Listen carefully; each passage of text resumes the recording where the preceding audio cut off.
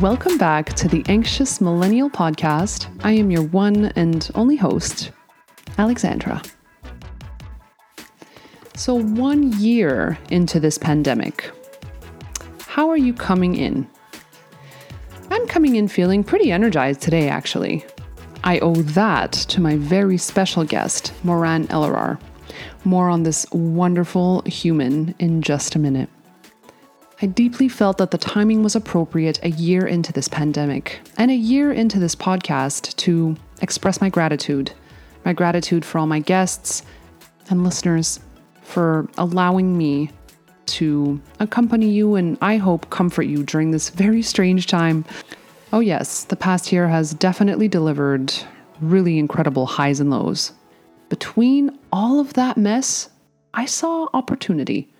I wanted to create a podcast in a space where I could rekindle that sense of connection and community, where I felt it had been robbed from me, robbed from us all. And boy, did it deliver. And so, on the tone of gratitude, it is my pleasure to introduce you to Moranne, if you don't know her already, that is. Mo and I met in the most unlikely way. Yes, a Zoom classroom. We bonded over our mutual love of coaching. Mo's fierceness is offset by her warmth. An undoubtable force of nature, she is a founder, coach, mentor, and mom of 3. As accomplished as Mo is, she remains artfully humble. She makes it known that your presence is important to her. She listens actively. She's right there with you and has this incredible gift of holding safe space. Her words to live by are strong back, soft front, wild heart by none other than Brené Brown. This holy trinity, Mo says, has been her driving force in her entrepreneurship journey. And so, it is my pleasure and privilege to welcome my new friend, Moranne, to the Anxious Millennial Podcast. Mo, welcome to the show. I love it. I love it. You really jumped into my nickname quick, and I felt comfortable. We had that connection right away. So, you know what's interesting is a lot of people ask for permissions to use a nickname. I never do that. I feel that the asking permission is probably an important step. Good point. Is that bad? No, but maybe because you have a really open, safe energy, so you're not intruding. Well, speaking of which, let's be honest. You have a beautiful, full home of energy and love. And a full house is honestly the goal, I think, for all of us right now, because there's a striking, alarming amount of loneliness happening in the world. We'll cover that. But as a busy woman and someone whose time is immensely precious, I'm going to jump right in and ask you, what is your word for 2021 and why? I was saying earlier, I love this question because it makes me reflect on my word of the year. And I do set that intention. I'm a bit of a hippie at heart. And so I always do my New Year's intention. And this year for me, the word was lightheartedness. Just bringing a little bit more lightness to everything, stemming from letting go of that tight grip and control that we all know so well and that we all lost a lot of it during COVID. So it stems from that rigid, clear, and just kind of a little more lightheartedness, not taking everything so seriously, including myself. Yeah, and a little bit more playfulness around that. So it's stemming onto that, but that is sort of the theme for this year. It's a very precious intention because it's so well relays back to what we were discussing offline, you and I, before, which was the notion of airiness. It opens up space. And personally, there's a huge need right now for gentle, playful abundance and light where there has been none or a lack thereof. And it's such a relief to hear that kind of a word. It's not heavy. Yeah, I like that. I'm going to take note of your addition to the like airiness and spaciousness that you just kind of reminded me of that comes with that lightheartedness. Well, you created that. I'm bouncing off your energy. You're reflecting back to me. Oh, and don't we know about the mirroring and the reflecting? Exactly. The framing and the space and the space for quietness and ultimately self-reflection. And to that, as an entrepreneur and someone who's a visionary, I wholeheartedly admit I have told you this. You're a mentor to me. I look up to you, and you decided to go into business. And I think we all would love to know why. Thank you. That means a lot coming from you. I appreciate that, and I also look up to you and admire you and what you're doing, and how you just take things on like full head, and it's awesome to watch. Thank you, Mo. So to answer your question, before we continue our love affair, I just, it's funny, people often ask like why, but I think for me, it was more just a question of when. Like I didn't have this, I need to be an entrepreneur because I need to be my own boss or whatnot. That's some of the stories that often go with that. I started the journey pretty young, and I had a baby in tow and a baby in my belly, and it felt really natural for me. I grew up around a table of entrepreneurs, like a dinner table. Both my parents and my father, who's definitely a mentor to me. And it was like common talk around my childhood as like entrepreneurship and running a business and what it takes. And so for me, it was a natural progression. I knew that I wanted to finish school. And then once I knew that this is what I thought, I had to get some real grinding work in a company, learn the ropes a little bit before I went on my own, which I think is a great learning lesson, stepping stone that a lot of entrepreneurs don't necessarily do. And so just having that real work experience, not like my first job at a restaurant, I mean like actually in a company, understand the corporate world and culture and all that whole space. And then it was just like, okay, when is this going to be the right time? I was pregnant with my second baby. There was a recession. It was like, there couldn't have been a better time. It's better to start from the bottom is what I heard. So I was like, okay, now's the perfect time. And I just decided to do whatever I knew best. It wasn't even like, what do I love most? It was really, okay, I know about recruitment and HR. I know that I want to start my own business. And so this is what we're going to do. Wow. I find that fascinating for so many reasons. Business acumen, which to me, a lot of the mentality we hear is you have it or you don't. And the amount of fostering that went into the decision. But then on the flip side, I envision this leap of faith. You had all these things happening in your life and you just leapt out into the unknown. What kind of energy did you have to summon to do that? Yeah, I think that it actually, now that you're saying it, I'm hearing you word that through. For me, I was really open and risky.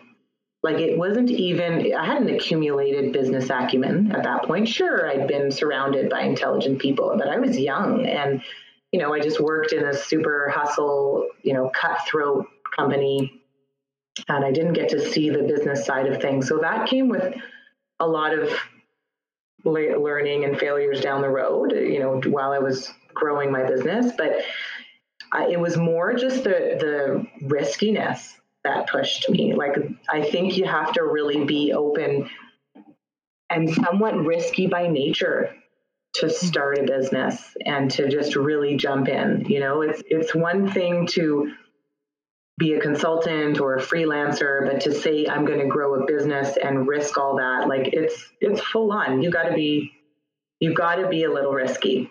Yeah. Do you think that based on the past year, with the levels of unpredictability and uncertainty that we've faced, do you get the sense that that riskiness that you're talking about, the unknown, is going to be not a thing of the past, but a less likely avenue for people seeking safety? Yeah, because of how much can be lost and the fear of, like you said, putting everything on the table. I was just having this conversation the other day with another entrepreneur who I admire, and I'm working with him. I'm coaching him and working with him closely. And he was talking about starting a new business, and I was saying how I was like, I don't have half the amount of risk or, just commitment to jumping in as I did 20 years ago. Like, I don't think so I think it comes with a bit of naivety too.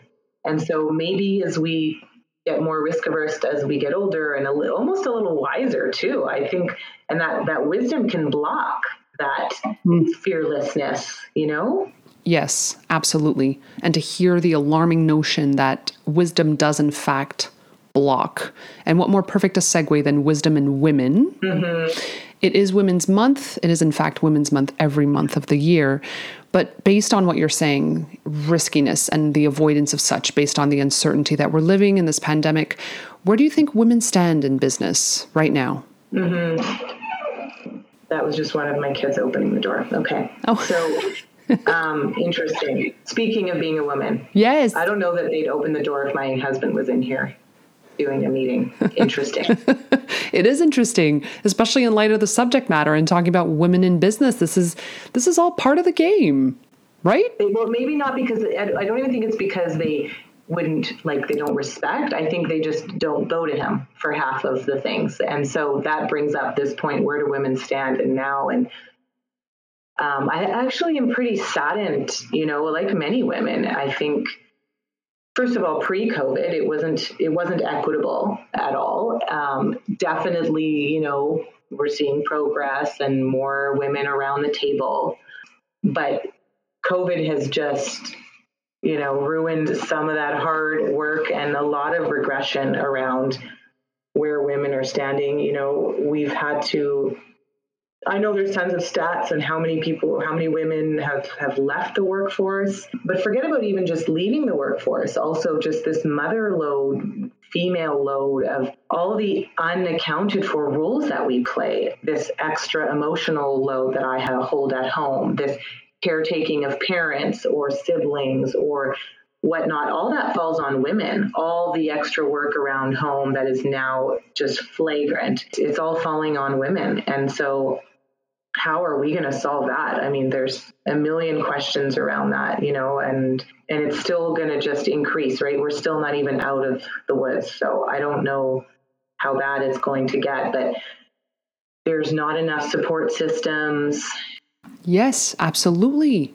And the lack of support systems has led to a lot of learned helplessness, because the women that have left the workforce based on the situation, COVID, the pandemic, and the uncertainties, studies have shown, had this notion of learned helplessness. So they figure, well, I'm out of the workforce. There are not the proper programs and systems in place to be able to support me to re-enter the workforce successfully. So I'm just going to go ahead and ride this out and see how long it'll take me to get back in. But I'm not comfortable getting back into a system that does not support me. So it relates back to what you're saying, which is, yes, indeed, there are not the proper programs in place to support us at the moment. And that is concerning. But I mean, I get it. A lot of the time I get asked, oh, how do you do it all? Or, we've spoken about that a ton. And a lot of the times, like, oh, I admire you. You balance it all. And, you grew a business and you did the whole successful career and scaled your business and raised some kids. But it wasn't really a balance. It was like a rotation of what am I compromising? Or it was like a rotation of what pieces am I going to drop? What balls am I going to drop? It's impossible to do it all. And I think women also need to stop having that conversation and stop projecting that mantra that it is all possible, because it's not. The way it is right now, it's not. Unless you have 2 nannies, an incredible mother, some extra support, a very equitable partner, it's just not possible. The work systems are not there, maternity leave, reintegration into the work is not there. The workload, the mother load, the workload at home is not equitable or fair. And so it's really just a question of what are you willing to compromise and how much? I mean, the paradox that jumps out is we're this far ahead, yet we're this far behind. The amount of times I fell prey to this, that I told you, how do you do it all? But I feel like men don't get asked that. Right. And even though it probably comes from a place of genuine fascination, like how can you human, man or woman, do this so incredibly well, or draw this veneer that looks like you're juggling it so incredibly well. But I think if we're to break those stereotypes, those questions need to cease. And you're right about the notion also that women are meant to have it all, master it all, juggle everything. And that discourse too needs to change. But the question is, how do we tackle the issue? At what level do we approach it first? Do we integrate curriculums in schools that teach gender issues early on? Do we have it trickle into the system so that maternity leaves are, as we know, different than what we've always known them as? Where do we start? Yeah, well, so many different levels, right? Like there's so many different support systems that need to shift, whether it's at work or at home or, in my opinion and in my experience, for it to be doable. It was doable for a while, but, I came to a point where I just couldn't juggle it all anymore. Was it a pivotal moment that really came to a head in your life? Oh, yeah. It was like so physical and obvious. I mean, now it's nice. I can look back and say, oh, it was a pivotal moment. And in the time, it was, 10 years in, scaling my business, scaling my family, raising kids, working all hours, mothering all hours. I think it really it did show up first physically, for sure. Just started really just the first sign was being sick, physically. Nausea, losing weight. Oh, okay, well, I'll just go check this out. It must be something, weird or random. But then it just started getting worse. And it was clearly just my body telling me to stop. You can't go at this speed.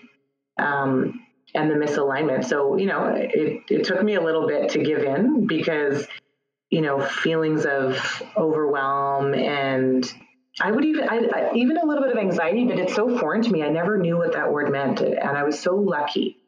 I have so much compassion. I understand it, but I never knew. I grew up never with any feelings of anxiety or overwhelm. And it was the first time for me. So it was like, this is foreign, and coming from a family of, hardworking immigrants where you just okay, recognize the emotion and then move along. It was hard. There was shame for sure. Just starting to even think and admit that, whoa, okay, I can't handle this pace and things do need to shift. Well, Mo, you bring up a really interesting point about anxiety. And I'd want to touch more on that and what you do for yourself in those moments, what you've learned based on your journey that you've just described to us. What do you do for yourself as rituals to remind yourself your well-being, that you're showing up for yourself? Well, actually, I just literally got back from a tennis class. So I'm bringing that up because it's timely. It's Monday. I would have never in a million years allowed myself time at the gym or time to work out or anything on a Monday morning. That's crucial work time or high impact client time. But coming around that whole sort of pivotal time in my life where I was in a sense of overwhelm and the fast pace and the shift that needed to happen, I started giving myself permission to do those things. So that's one. I mean, incorporating me time during the week is key. It can't always be in the evenings or on the weekends as it used to be, because it doesn't keep me full in my own bucket. So that's one piece of it. What really actually saved me, and I say it like as if it was a religion, was meditation, mindfulness practice. I was referred by a friend to this course 10 years ago or 11 years ago at Mindspace, a clinic here in Montreal. And I said, okay, I'm just going to go do this. There's definitely like a hippie thread to me coming from the West Coast. So it wasn't a hard transition, but I said, I'm going to dive in. And I took this first intro to mindfulness meditation course, and it just blew my mind. So, we all know what meditation is and mindfulness, and it's trendy for sure right now. And there's so many definitions and ways to practice. But for me, it's just the normal meditation sitting. So when I can, sitting in real meditation for 10 to 30 minutes. But realistically, sometimes that's like taking a mindful walk for 8 minutes outside, just stopping what I'm doing and taking a minute to break, reconnect, recenter, and come back to whether it's work life or parenting life. So that's been a huge sort of self-care piece for me, and still is a central part of my life. And then when I hear the like self-care piece, that really sort of sprung out 2 years ago when I started realizing how neglectful I was to myself. But in the last year, when I hear myself saying self-care too, like in the last year over the pandemic, I think it's also just the communal care that we're missing. Like, it's easy to take a bath or meditate, not easy, but it's doable, it's accessible. But what I've really been missing and craving is like communal care from my mom or my sister or my friends or group of clients or whatever it may be, and I think it's really important as a woman, like we're always taking care of everybody. And then now we're responsible to also take care of ourselves. But who the heck is taking care of us, So I really like to just start also educating my kids and my friends and my close ones. How can we take care of each other too? It's so interesting to hear you say that, Mo, because it's so true. Who is in fact taking care of us? We could jump in the bath if we wanted to. We could go for the walk and we could do the meditation session. But it was so interesting, especially in the beginning of the pandemic, this notion that we all had to work out. We all had to maximize that productivity in the middle of a world health crisis. And we were all ignoring the huge pervasive void, which was the lack of connection, the isolation, and the loneliness, all there impeding the drive, especially women, the drive that we have to feel part of the bigger picture. It's evolutionary. We love feeling like we're part of a community. It is hardwired in who we are. Totally. And the importance of the tribe too, right? That support system that is not built into our system, we've created through community. I heard you say your mom and your sister are huge players in your life. How important is your tribe to you, Mo, in your day-to-day?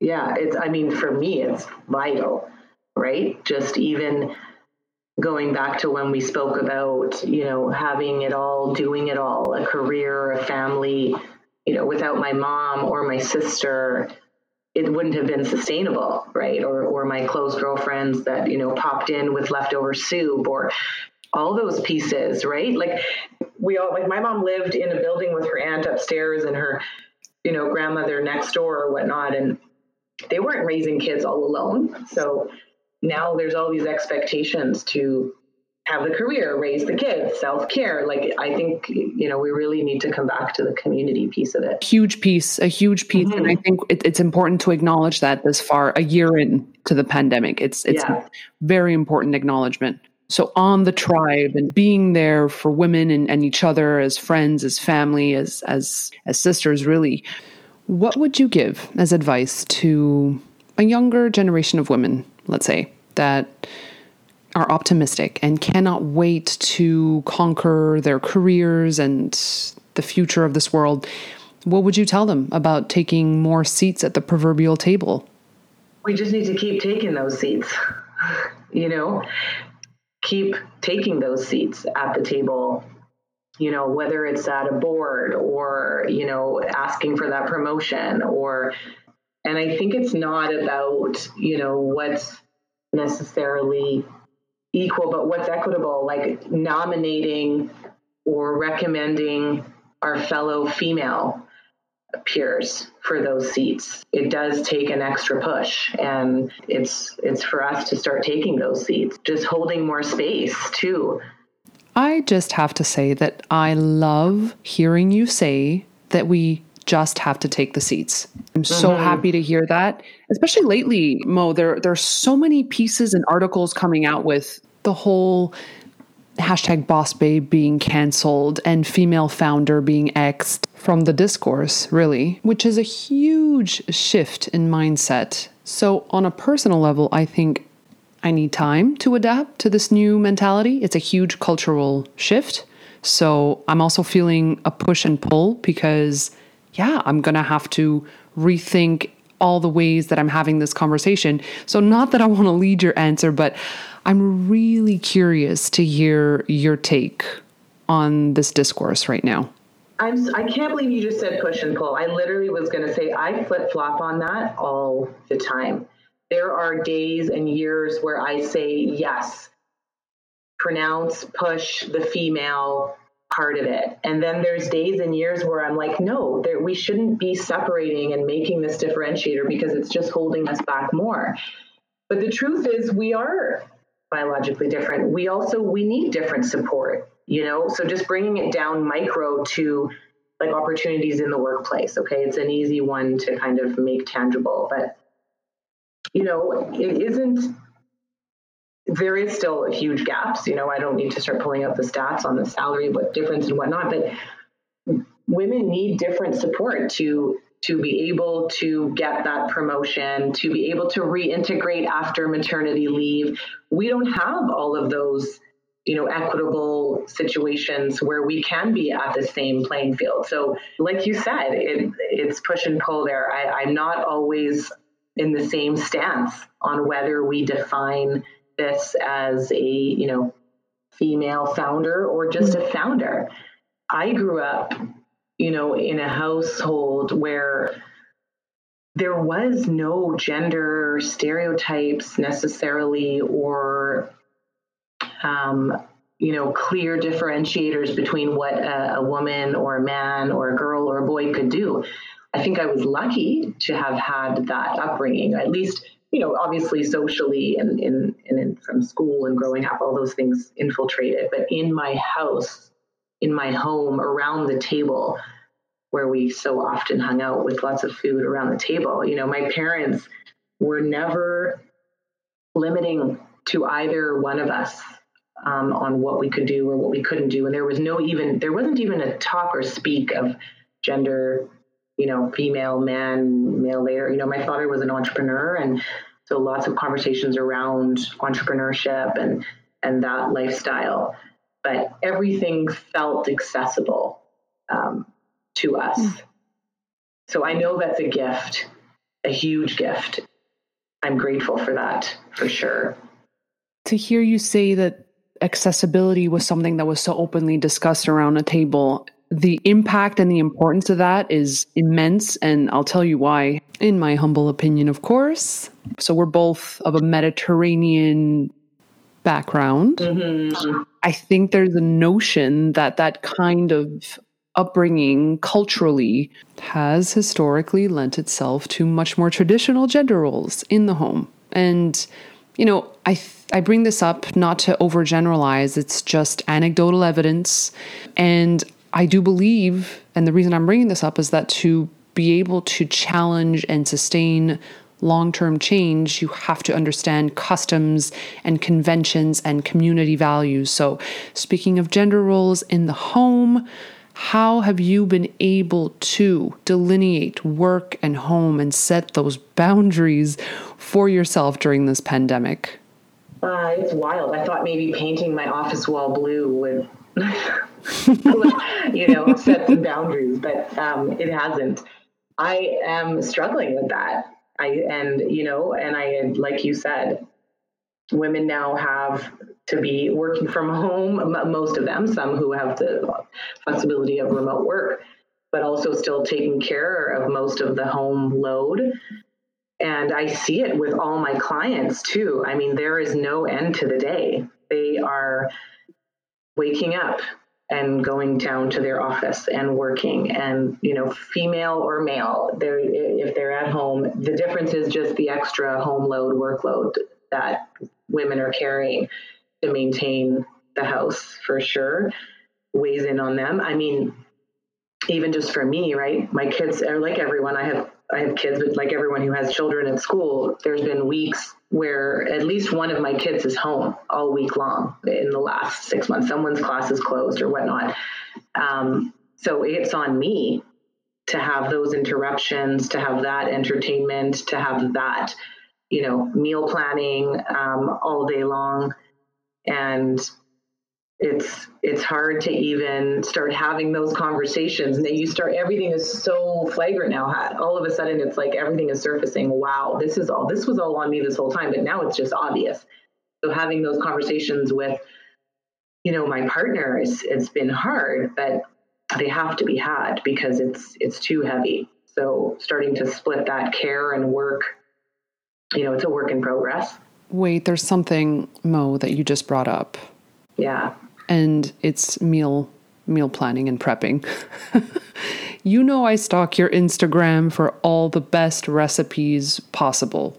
Yeah, I'm so happy you brought that up because it's like, it's actually my therapy. Oh, yeah. Oh, so well said. It is therapy. And it is a comfort, and it is still a uniter for so many families. How else has it kept you grounded and you feeling safe? Some of my girlfriends who are like also, very successful in their careers and on the home front are like, can you stop with your Martha Stewart BS cooking while you're working and parenting? And I'm like, I swear to you, it's for my own benefit. Usually it happens after the kids are asleep or early in the morning. It's literally my therapy. It's like, it's therapeutic. It's kind of my like creative expression too. I love it. Yes, some days and some weeks I'm like, forget this. I have no inspiration. Like painters, I'm not going to be cooking for a week. I've got no inspiration around it, and I have got no ideas, and I'm burnt on that front. So there are days and weeks where that happens.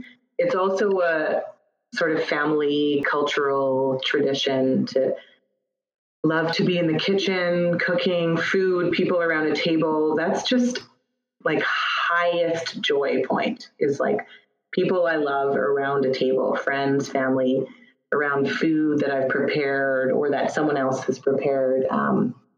That's like my peak joy moment. So however I can contribute to that is big for me. And overlapping my mentor, my father, and food around a table, it was just a holiday and we were on Zoom, unfortunately. But my youngest daughter was saying, but why do we always have to have dinner on Friday nights together? Sometimes we don't want to sit. And so my father answered the question and told her why. It was obviously there was some religion and traditional piece to it, but also just the importance of taking a moment, sitting around a table, disconnecting from everything else. And then more importantly, he was like, this is where the information is exchanged. You just asked me that. You would have never known if we didn't have this, seating around the table. And so it's twofold. It's like the therapy and the enjoyment and the culture around the food, but it's also a mindful practice to connect with whoever is in your family unit, whether it's your partner or your family, just to put everything else aside and come together. And I'm really strict with that, actually. Some of my people that know me are like, you're a little bit over-disciplined with that, but it's one thing that there's like, it's not negotiable in my house. We sit together for dinner almost every day. Definitely, it's held us together in some ways. That piece is so important, what you've just shared about the sacred space and the safety that you're upholding in your day-to-day, about sitting around a table. And as your father so eloquently put it, it's an exchange of information that keeps you connected. The simplicity, but the importance of that is so profound. So thank you for that, because it's refreshing to know it's still happening. I also feel it imperative to bring up a post you made lately on Instagram, which was your favoring of simpler meals as of late. Totally. And I just thought that was so gentle and such a breath of fresh air that you were favoring that level of simplicity, and you gave yourself, and as a result, all of us, permission to do that. And it was funny because I know you said your friends had been teasing you about your Martha Stewart productions, but then this really felt like something you were allowing for yourself. So thank you for that. Yeah, thanks for mentioning that and recognizing that. It's also reminding me too that, and most of my meals, by the way, are not so complex. Like some of the late night baking, okay, but that's like a random recipe from my great aunt that like takes a couple hours in measurements. But the meals they don't have to be complex. I think like you just said, it's the sacred space of just sitting around the table. And sometimes I'll even post the frozen meals I pull out of the freezer, but we're still sitting around the table together. And I think it's also, a couple of years ago when I was much deeper in the self-enforced rat race. And, my husband and I were both kind of head down, just evenings, accessible to clients, events, and not so present. I really started craving that again. And now doing it and seeing how important it is. And it doesn't shift the productivity. I'm not losing any business. If anything, I'm getting more. It's what you put intention to. I just did this program with this incredible friend and fellow entrepreneur from Vancouver called Nature of Work. And it's just kind of like a 6 to 8 week program about setting intention with your time and focus blocks and whatnot. And one of the biggest takeaways was this sort of deep rest, disconnection from everything work related in the middle of the day, not late at night or not on the weekends. We spoke about that a little bit, but just how much it just brings you closer to what's important, and you can still be productive. I think we often block out the full day for just work activities, and it's actually productive to just disconnect a little bit and have some rest and moments. So I feel like we need to repeat that to really drive the message home. Let's say it again, midday disconnect. Midday disconnect. That is so powerful. Mo, you're such a coach. She's a coach, people. I tell you, it's clear in her mindset. I'm challenging you now, Alex, to take a midday break. I try. I really do, but not hard enough. It's tough. I know. It's really tough. It's not a habit that's easy, especially when you're used to working straight through lunch and not taking any breaks and feeling guilty for taking breaks. It's so very unhealthy.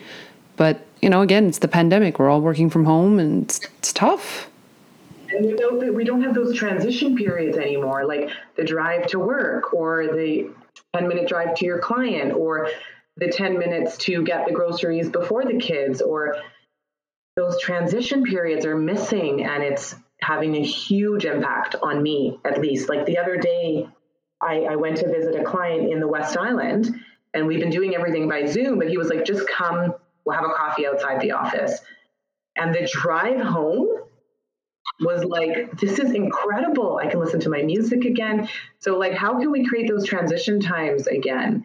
Wow. Because I think a lot of the creativity and spaciousness happens there, Oh, wow. That is so serendipitous to hear you say that, Mo. I am reading The Future of Coaching by Hetty Einzig, and the author says slow is the new fast. Mm-hmm.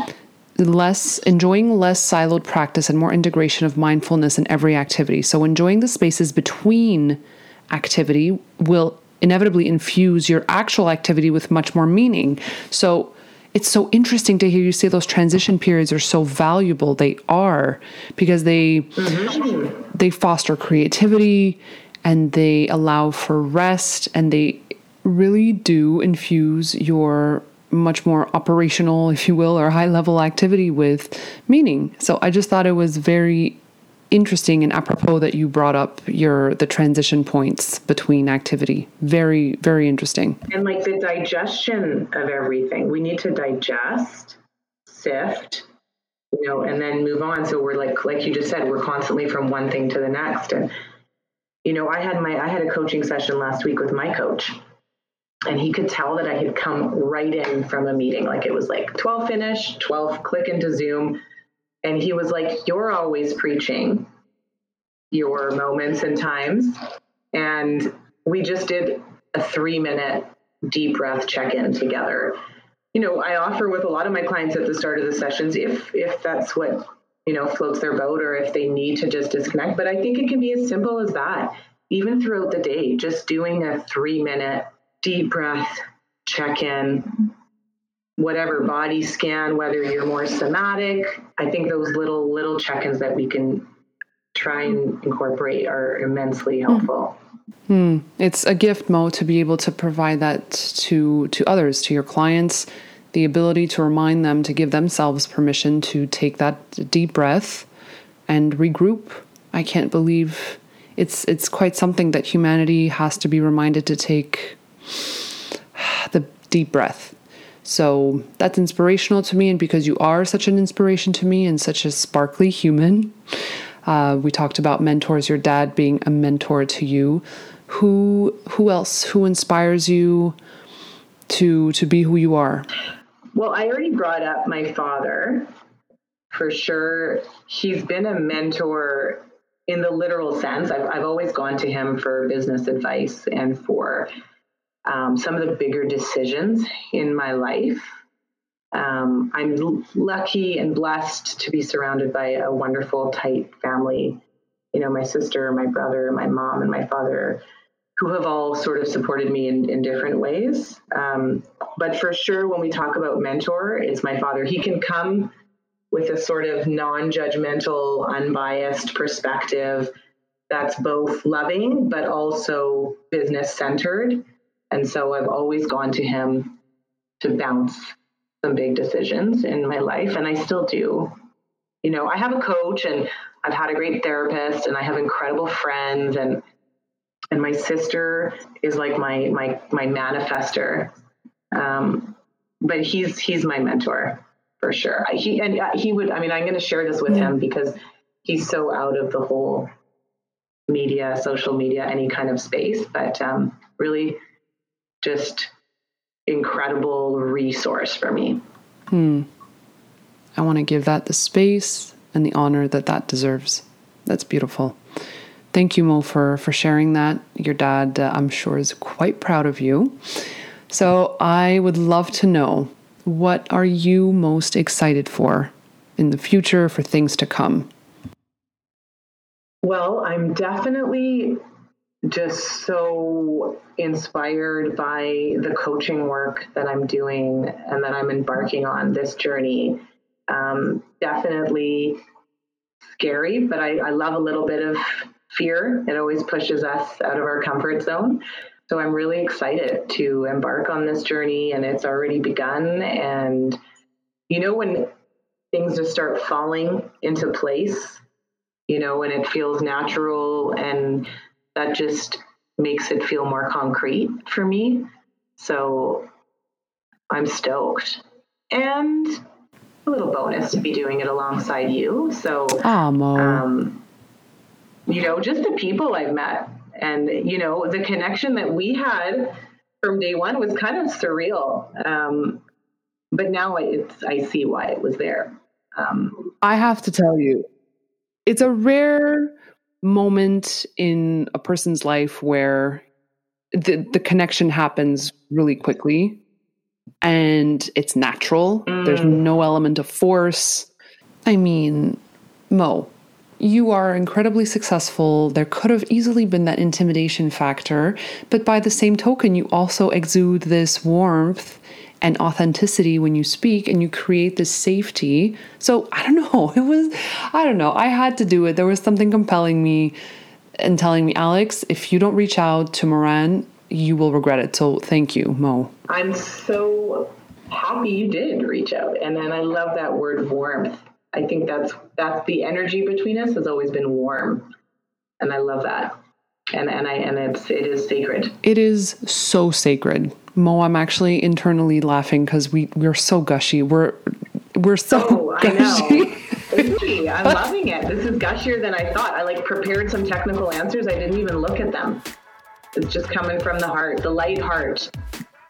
Let's just try and stay light. Yes, full circle, keeping it lighthearted, like your intention for 2021. Thank you for being on, Mo. My pleasure. Thank you. What a joy. I'm so stoked to hear all the rest of your awesome guests this year. Come back whenever you want. Oh, I'll be back. Sometimes I have to pinch myself to remind myself that I have this kind of a platform. I feel so blessed. Mo, thank you for being on the show. I can't wait to watch your journey as a gifted coach unfold. Also grateful to you as a listener for tuning in. And I hope you enjoyed this episode and reminding you to be kind to yourself and that you're powerful and strong. I will talk to you next week. Bye.